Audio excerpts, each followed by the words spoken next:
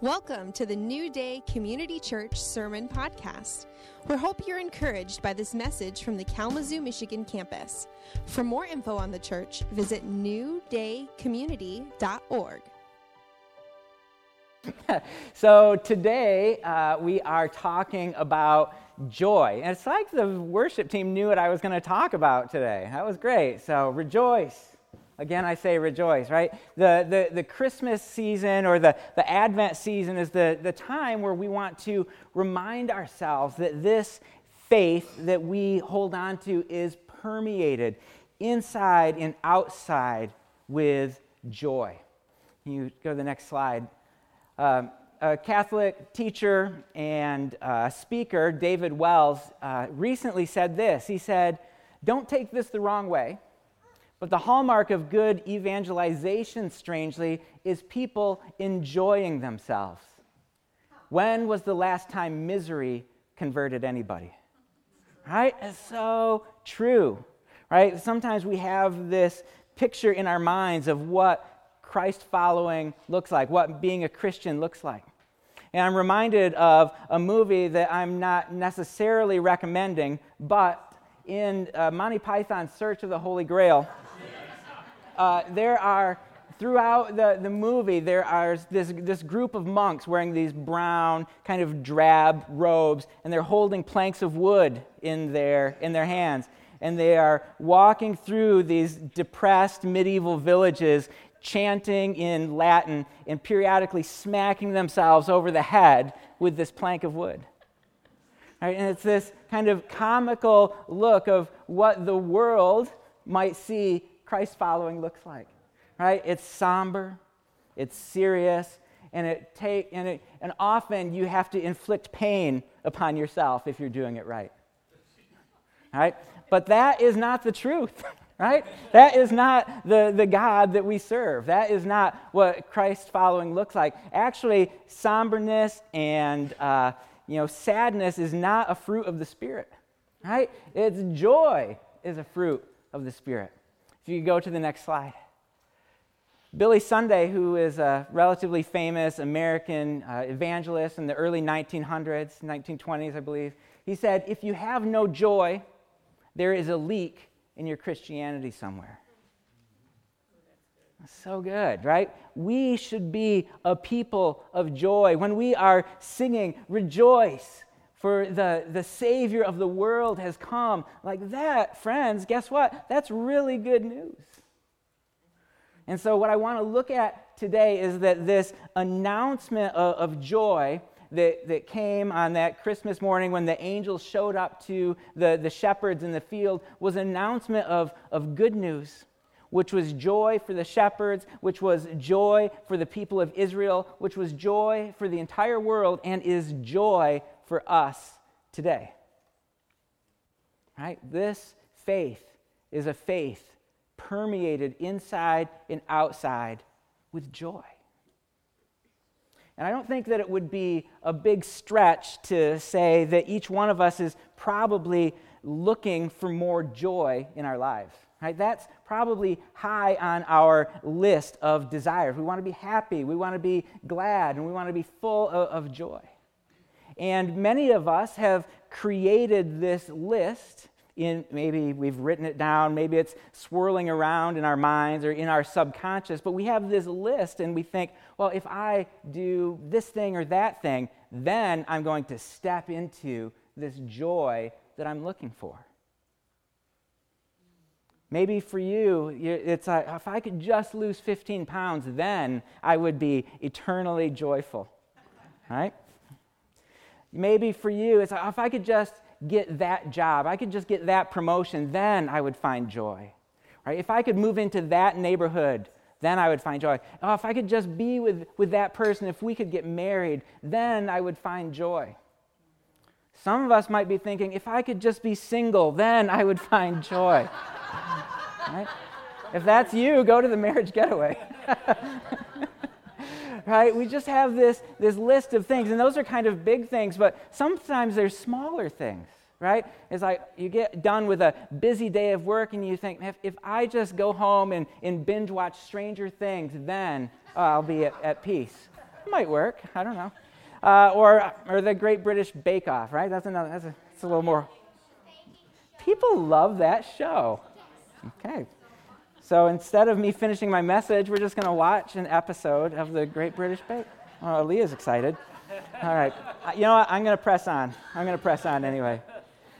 All right, but so we all have these things, whether it's a big thing or a little thing, we all have something that we imagine is going to fill that void inside us that is looking for joy, that is looking for peace, that is looking for hope.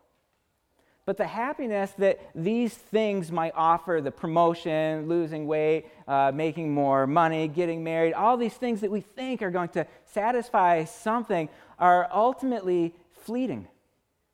They are unrewarding without the joy that comes from knowing and serving God. Without that as a foundation, these other things, even though they are good, God gave them to us so that we could enjoy them, right? Without a foundation of knowing and serving God, those things are fleeting and fall short of meeting our actual needs. But there's also some people that instead of going out and looking and trying to attain joy in this way or that, they feel like, that joy is unattainable. That it's not something that they will ever be able to get a hold of. Yeah. I read a story just this last week.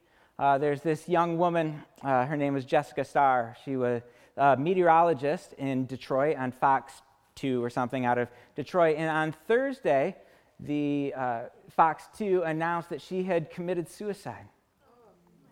She was a wife. She was the mother of 2 kids. She'd gotten her 2 degrees, one from Michigan State University, one from Mississippi State University in meteorology. She started in a small newsroom, and she'd moved up, and this is apparently this job that she had been looking forward to, and yet somehow, in the midst of, from the outside looking in, what's going well, she commits suicide. And I'm not claiming to know what was going on in Jessica's mind or what was going on in her life, but it was just part of these terrible statistics that in the United States, on average, every single day, 128 people commit suicide. Unbelievable. It's crazy. It's terrible. And I bring that up just to, not to be a big downer, but to remind us that there are people out there that are struggling, that are living in the midst of hopelessness and despair. And there are some people right here in this very room that are struggling with hopelessness and despair. All right, we hear, I listen to a lot of Christmas music on the radio. I found a new one, Country Christmas. It's a XM, channel 58, I think. So anyway, but there's this song, right? It's the most wonderful time of the year, right? But for many people, this is far from the most wonderful time of the year. This is the most difficult time of the year. And so for people that are struggling with the loss of a loved one or the loss of some other thing, that are struggling with depression, for me to stand up here, right, and to say that this season is abounding in joy is laughable.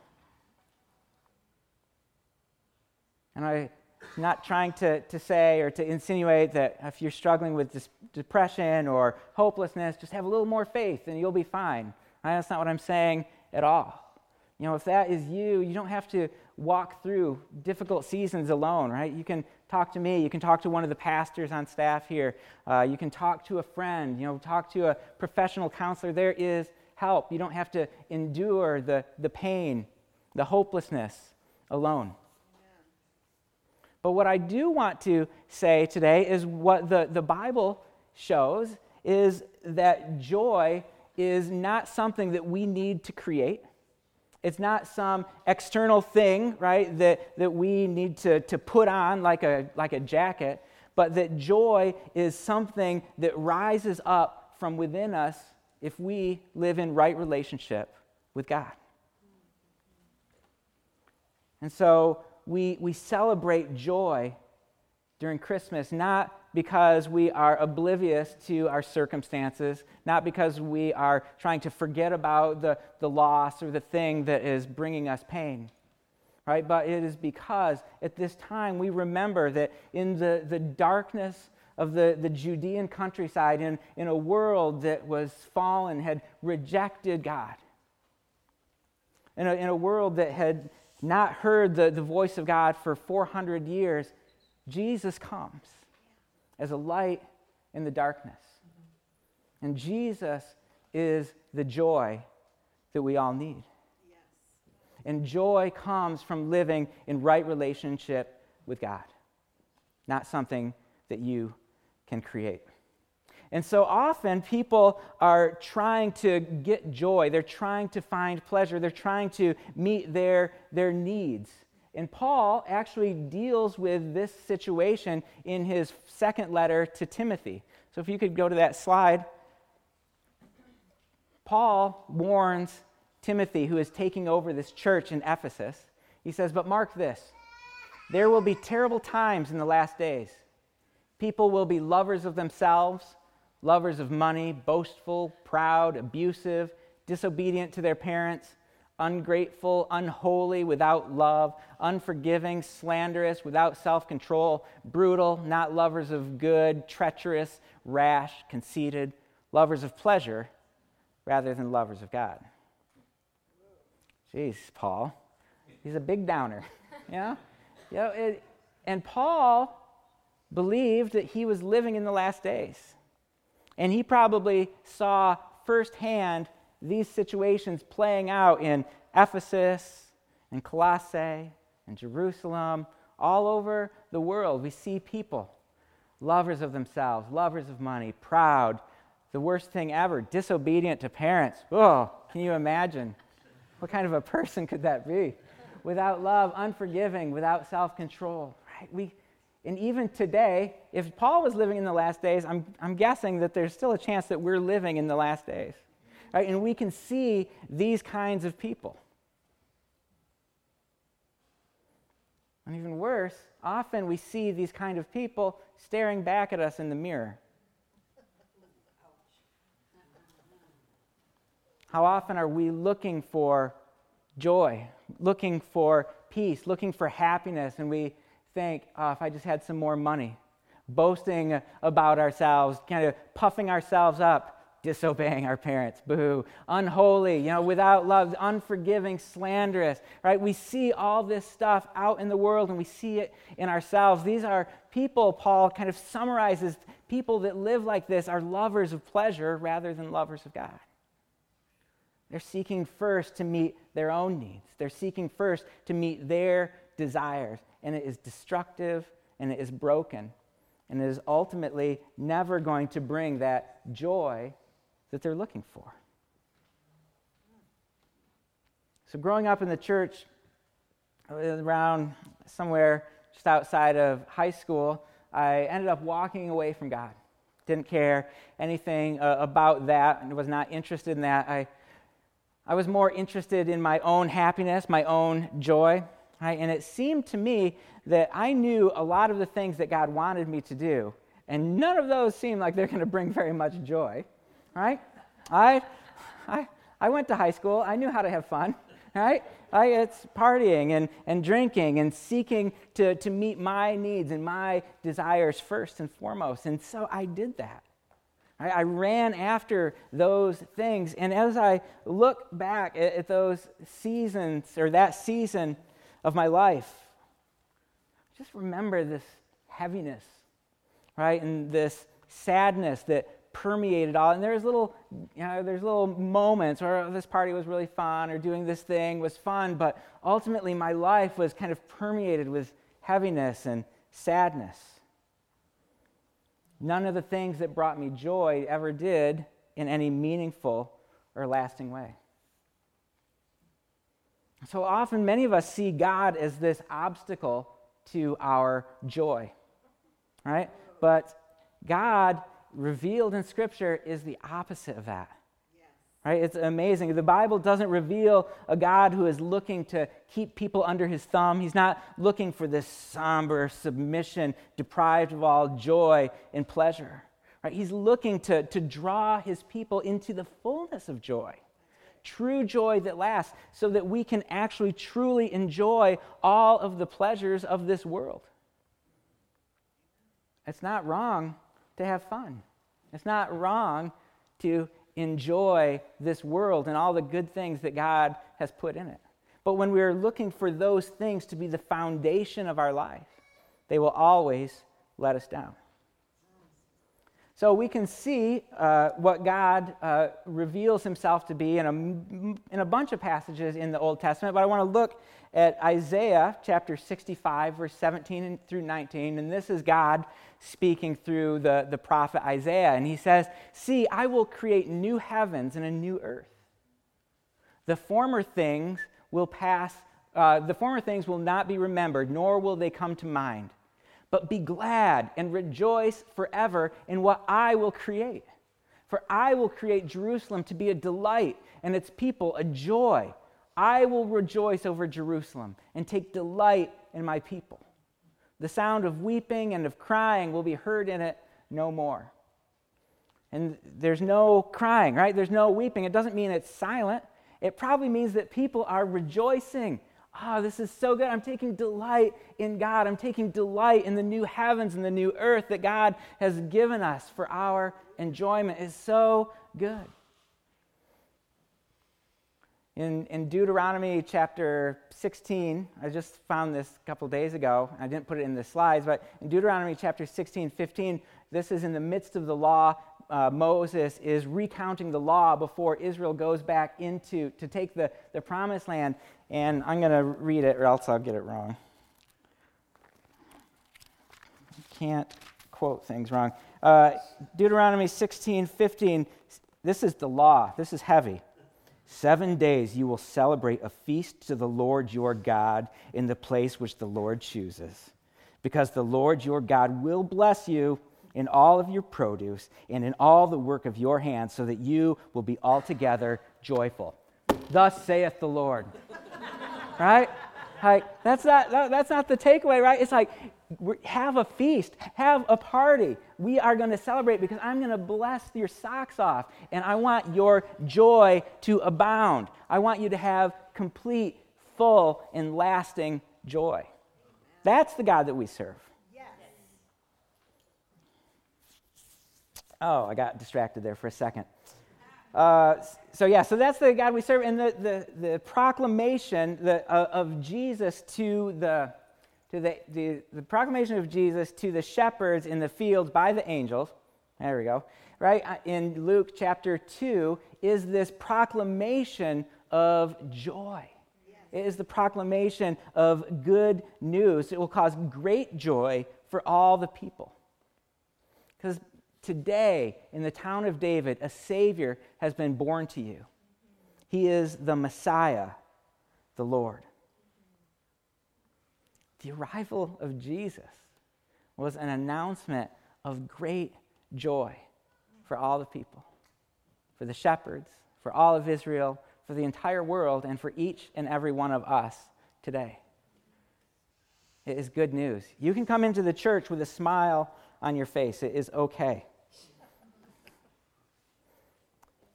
And 33 years after this announcement in the field that night to the shepherds, 33 years later, Jesus is on his way to Jerusalem, on his way to the cross.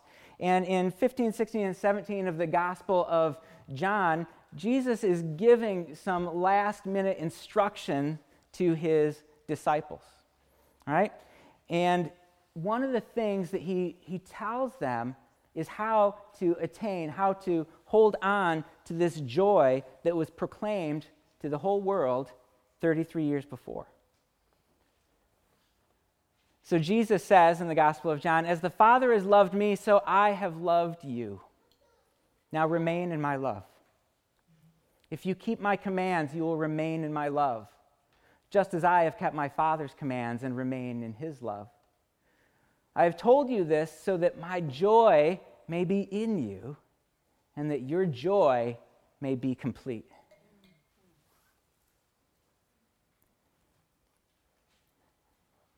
And so what we see here is that Jesus instructing his disciples how to remain in his love. Right? This is, what do we call this? This is an imperative verb, right? This is an imperative. It means it was a command. This is not an optional idea. He's not just kind of, hey, here's one thing you could do, right? But this is a command from Jesus. He said, now remain in my love. And why would he tell them this? I think this is interesting. Jesus is on his way to the cross. Jesus, who had walked with them for 3 years, who had mentored them and counseled them, right, led them, who had shown himself to be the Messiah, was about to go away. He was about to leave. And so the natural response, if I was like, oh, Jesus is leaving, like that would be a big bummer. Right? That's a big bummer. But Jesus says, don't stay in that place. Don't worry. He talks more about this in chapter 17. We don't have time for that. Right? But he says, remain in my love. As the Father has loved me, I have loved you. Remember my love. Dwell in my love. Don't forget. Don't let go. And it's easy to remain in other things. Right? It's easy to remain in religion, right? Or it's easy to remain in hopelessness. It's easy to remain in fear. Jesus seems so far away, so distant, so absent. And yet he says, remain in my love. Your experience, maybe he's telling the disciples, your experience in a few days is going to look like you've been abandoned, that you have been forgotten, right? That you have been deprived of joy or salvation. But don't listen to your experience. Remain in my love. And so how do we do that? Okay, Jesus says, how do I remain in your love? He says, if you keep my commands, you will remain in my love. Some translations say abide, right? You will stay, you will remain, you will abide in my love. If you keep my commands, just as I have kept my Father's commands and remain in his love, right? Jesus wasn't asking his disciples to do anything that he wasn't willing to do. And Jesus, to follow his Father's commands, meant that he was heading to the cross. Right? He was going to sit in that garden going, God, if there's any way, will you please take this cup away from me? Right? Following Jesus doesn't mean that the path is going to be fun and easy. And when we run into difficulty and pain on that path, it doesn't mean that we have missed it, or we are unfaithful, or that we have somehow stepped outside of God's perfect will. Right? The reality is, if when we stay abiding, remaining in God, in the midst of whatever the situation is, the good and the bad, then we remain in his love. And what is the outcome of that? Go to the next slide, please. He told his disciples this so that my joy may be in you and that your joy may be complete. My joy in you, not my joy. Jesus' joy may be in you and that your joy may be complete. It sounded like I was saying that. I was just quoting it.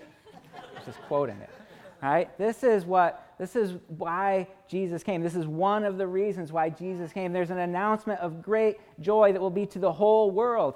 And Jesus says, nearing the end of his life, stay in me, remain in me, even when it looks dark, even when it looks hopeless, remain in me, and my joy will be in you. It's not something that you have to create. It's not something that you have to kind of drum up on your own, but by staying in lockstep with Jesus, keeping our eyes fixed on him, the author and the finisher of our faith, we will have joy bubbling up inside of us. This is a fruit of the Spirit, right? We have an unending well of joy. In addition to love, peace, let me think about this. Love, joy, peace, patience, kindness, goodness, faithfulness, gentleness, and self-control. Fruit of the Spirit, all those we have as much as we need. There is no somberness on that list. No 2x4s. Whack. You don't have to beat yourself up.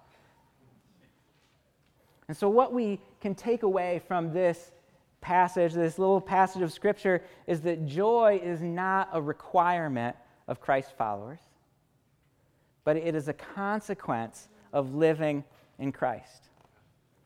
Don't beat yourself up because you're not feeling joy. That's not going to help. Trust me, that is not going to work.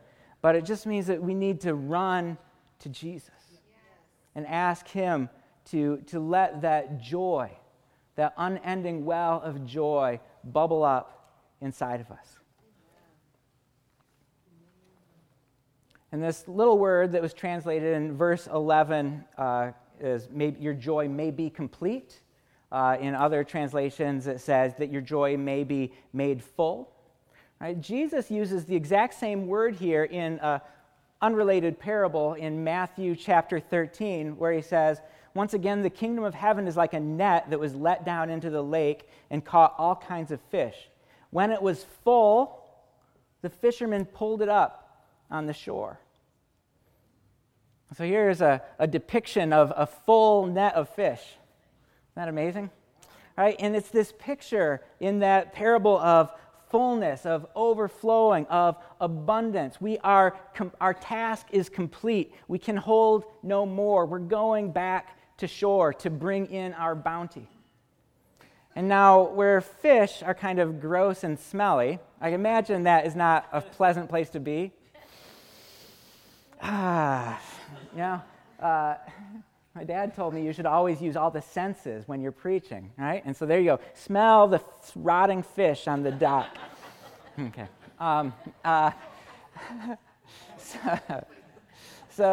So fish are kind of gross and smelly and slimy, but joy is not. Joy is great. Joy is amazing. And just like this net is overflowing with an abundance of fish, our lives, rightly oriented with Christ, are abounding and overflowing with joy. Right? We can reach in and pull one out for lunch anytime we want to. That didn't really work out. Forget that. Right? And this fullness of joy, this complete joy, this satisfaction of joy is really in contrast to the joy that the world offers. The joy that is fleeting, the joy that is passing, the joy that seems like, I thought I got a hold of it, but my hand is empty.